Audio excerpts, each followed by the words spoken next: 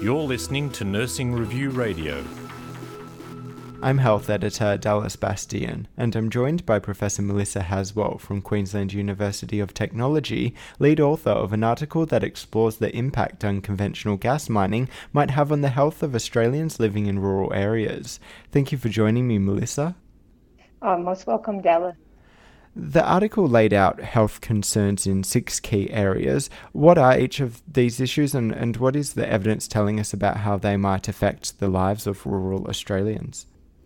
Yeah, I think one of the key points about unconventional gas mining is that there are so many dimensions of concern, and the 6 are sort of groups where we have quite a bit of information. But we still do have uncertainty in each of the areas, and the article was really to let people know that the evidence is building, and we should take note of it. Because quite a bit of it is suggesting that there are actually problems in these areas. So the first one that we identify in the article is about that there's really no demonstrated long-term solution to handling and disposal of these vast quantities of wastewater. The wastewater contains many different chemicals of different types that could potentially affect health if people become exposed. When we think about each of the aspects of the operation, one of the biggest problems that is faced is what do we do with these vast quantities of water? And I just wanted to highlight the types of potential chemicals of potential harm. Volatile organic compounds, a lot of focus is on that, both in terms of water and air, because they volatilize into the air. Heavy metals, potentially radioactive materials in some places, but just highlighting endocrine disrupting chemicals, because I think these are ones that health professionals can really understand the significance of these more than perhaps people in other disciplines, because they operate at such low concentrations. So a small spill of one of those chemicals or a spill or even routine discharge of the waters into places, because they operate at such low levels, we really need to pay very close attention to these. We still don't have a foolproof way of dealing with all of this wastewater, and things like accidental surface spills, possible potential for aquifer contamination, potential for other ways in which water can become contaminated is obviously an important health concern, particularly where they go undetected or unnoticed, or in water that isn't adequately treated. The second issue of concern is around air pollution. And interestingly, in Australia, just like in the US, initially a lot of focus was on the water, and certainly those issues are still relevant. But over time in the United States, there's been more and more emphasis on the air emissions that could potentially have the greatest direct public health impact. All stages of mining carry risks, from the actual gas operations themselves, the handling of the wastewater, the use of trucks and machinery. Enormous numbers of truck movements occur when the operations are in progress, and this can go for months in areas, particularly rural areas, where there had been very little traffic before. And the studies that have been done are getting more sophisticated. It's not an easy issue, air pollution, particularly in this industry, because there's a lot of spatial variation. So some wells might not emit too much of concern, whereas others might be super emitters where there are a lot of concerns. So it depends on how you measure things, what types of measurements you use, what types of chemicals you look for. But we are getting better and better at understanding these emissions from the US as time goes on. I just point out that a lot of that information comes from shale gas mining, and we know very little about these what actually is emitted in coal seam gas mining in studies that actually use these more sophisticated methods. We have a number of public health studies that have looked at differences in various health outcomes in association with living close to wells. And there's been a wide variety of potential concerns arising from those studies. Particularly of concern would be for pregnant women, babies, and children for a range of reasons. Air pollutants are always more concerning in that situation, as well as people with chronic diseases. So there has been a number of studies looking at birth outcomes and indicating that there might be a lower reduced average birth weight.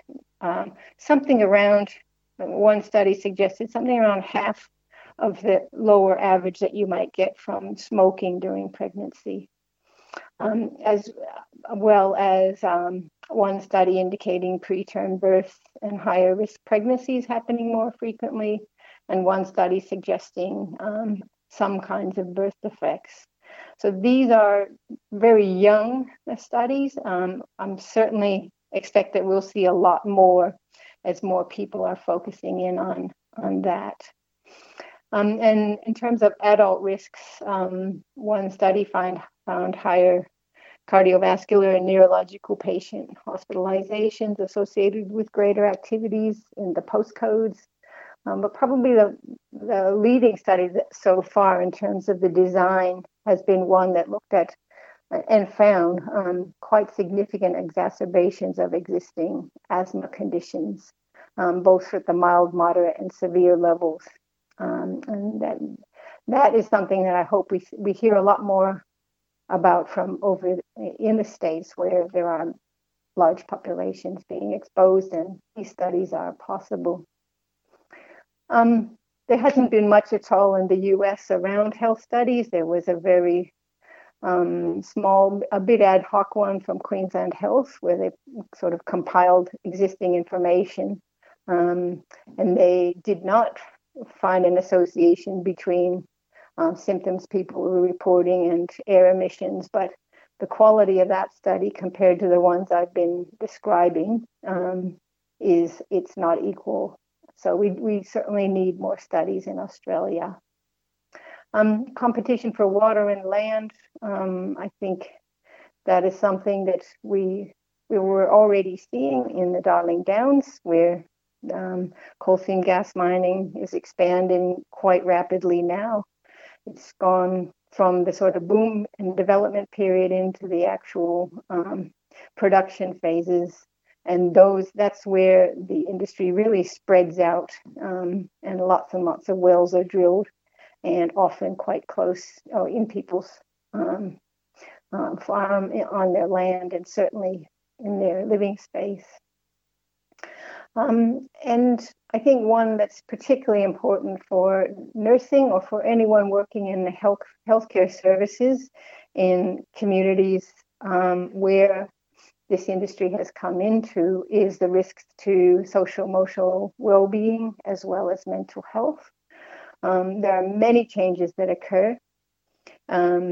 People are affected at the individual level, particularly if they are in the proximity of the industry activities. They're worried about health concerns. They're putting up with lots more truck movements, their lights and noise, and in their individual lives, they're greatly impacted. Their landscape may be changed, as well as in their community. There's driving in and driving out, a lot of activity for the boom period, and communities can very much change character during that time.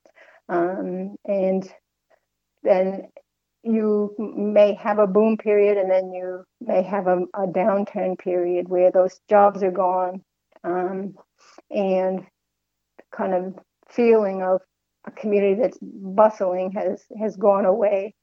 In the Darling Downs, I think they're very much in that phase, and I think University of Queensland is doing research there on those social impacts.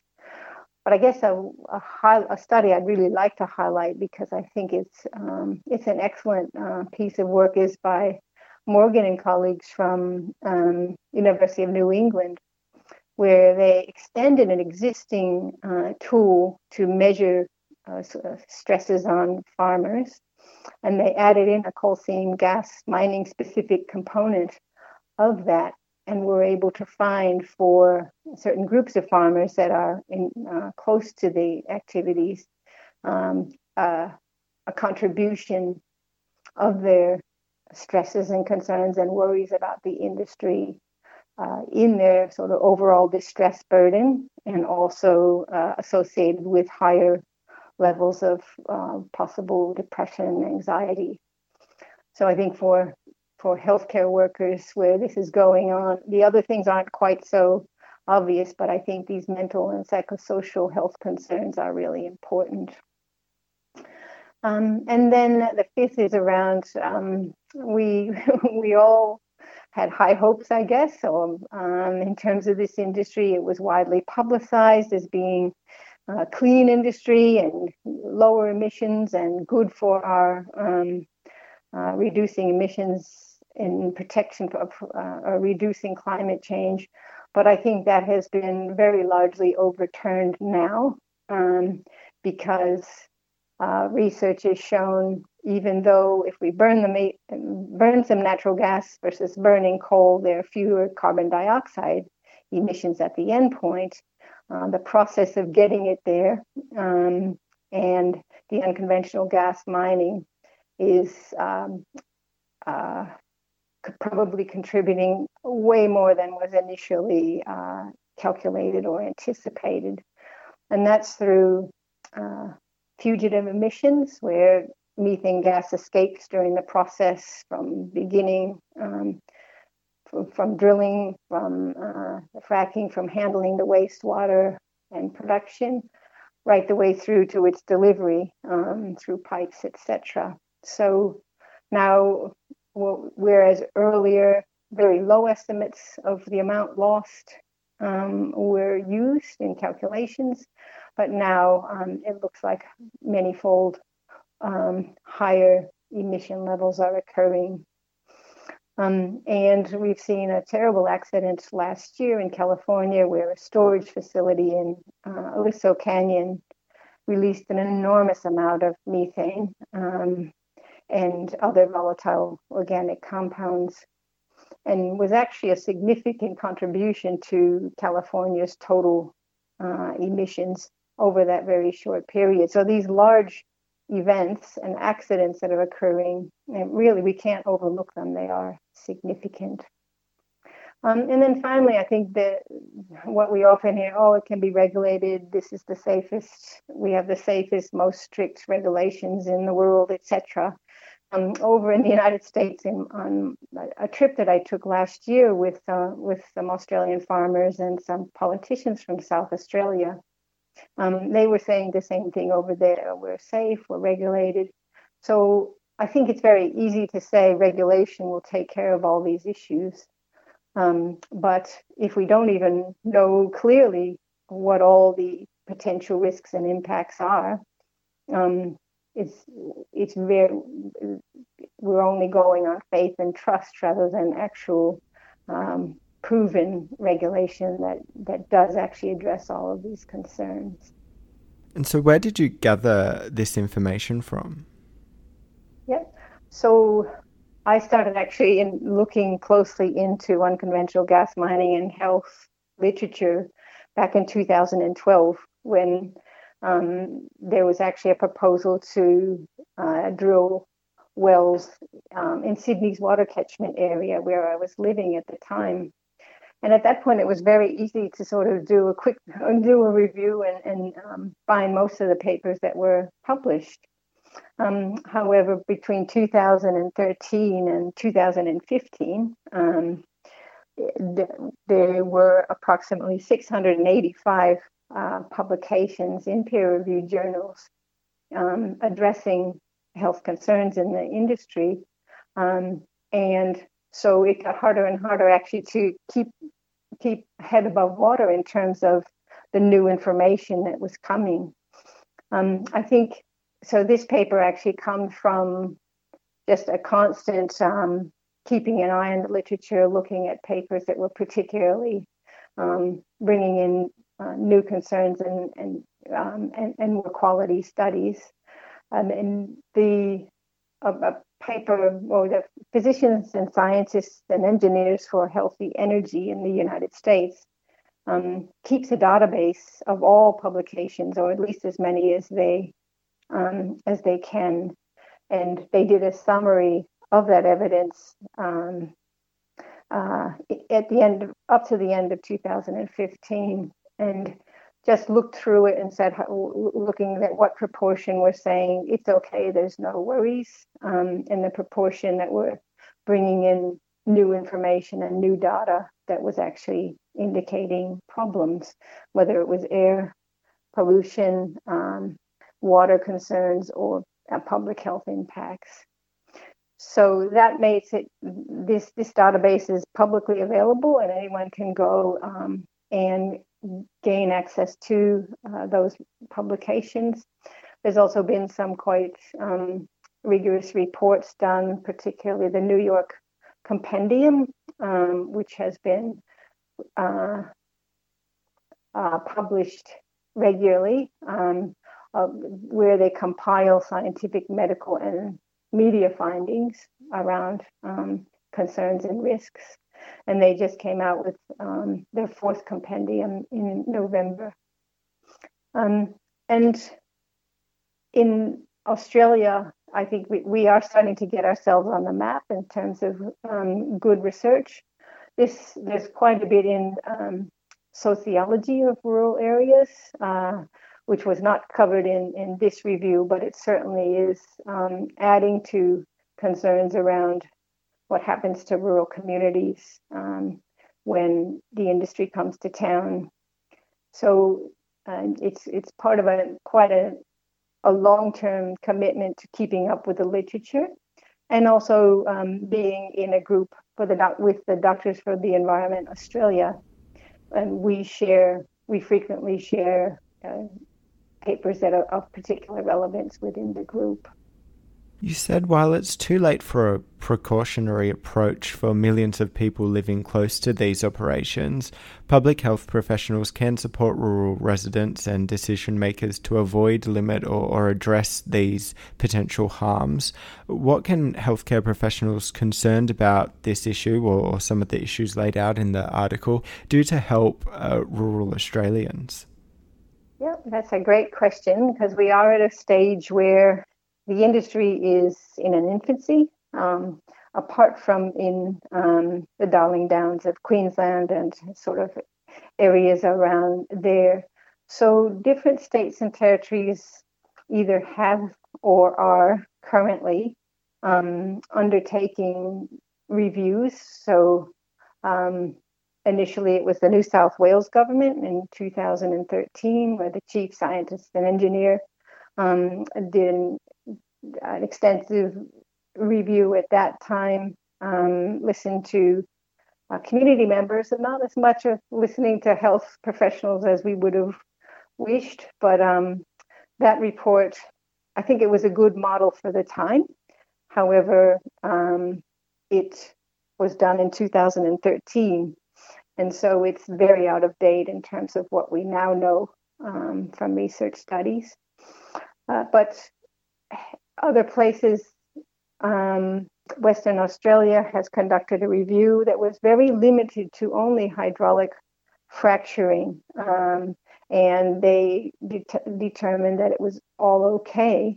Health professionals in that case can say, no, there are many aspects of the industry that raise issues of concern, and actually put that information in front, contributed to government processes, etc.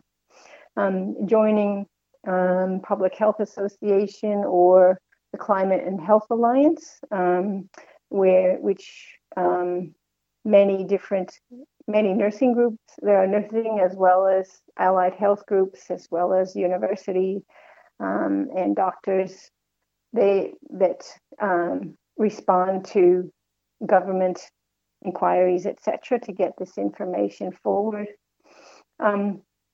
In Victoria, their review of the industry led them to actually put in a ban. They decided that the risks and the proof that regulation will protect Victorians from unconventional gas mining wasn't sufficient, so they have actually put a ban in. And I think a lot of that is because the Attorney General listened to health professionals and did the homework regarding the kind of information presented in the paper.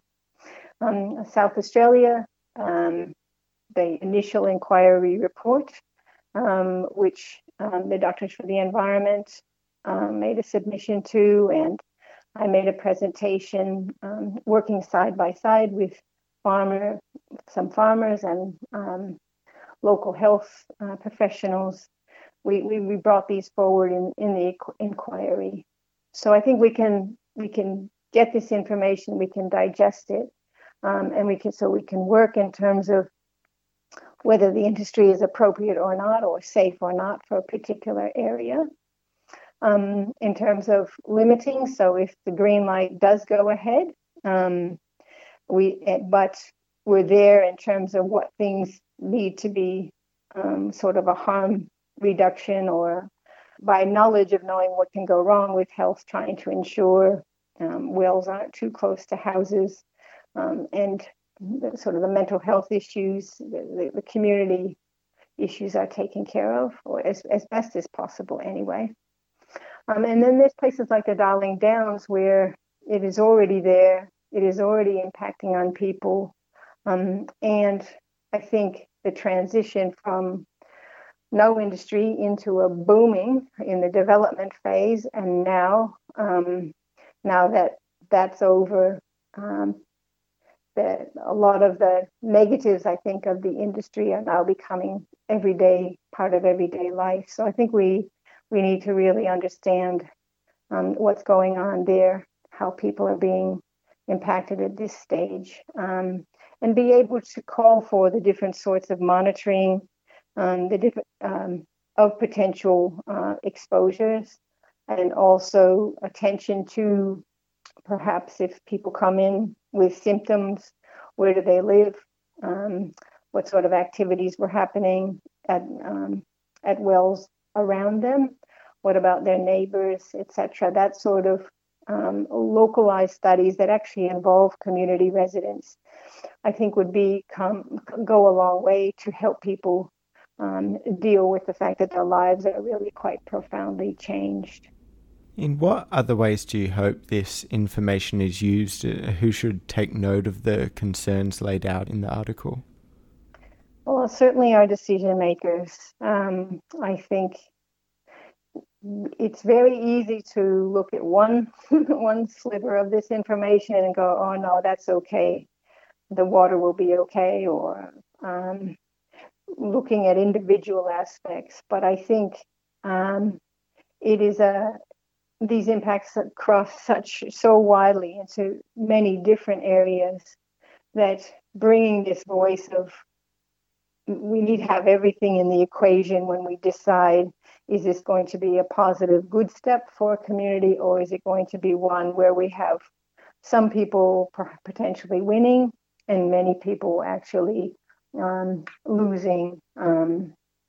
So to me, I would very much like to see decisions being made at the top with public health professionals, with people from the communities, right at that decision-making table, and rather than gloss over the uncertainty of the research, to actually say, well, we need to prove this research to be wrong before we know it's safe. And we're certainly not in that space at all. Thank you for your time, Melissa. You're welcome.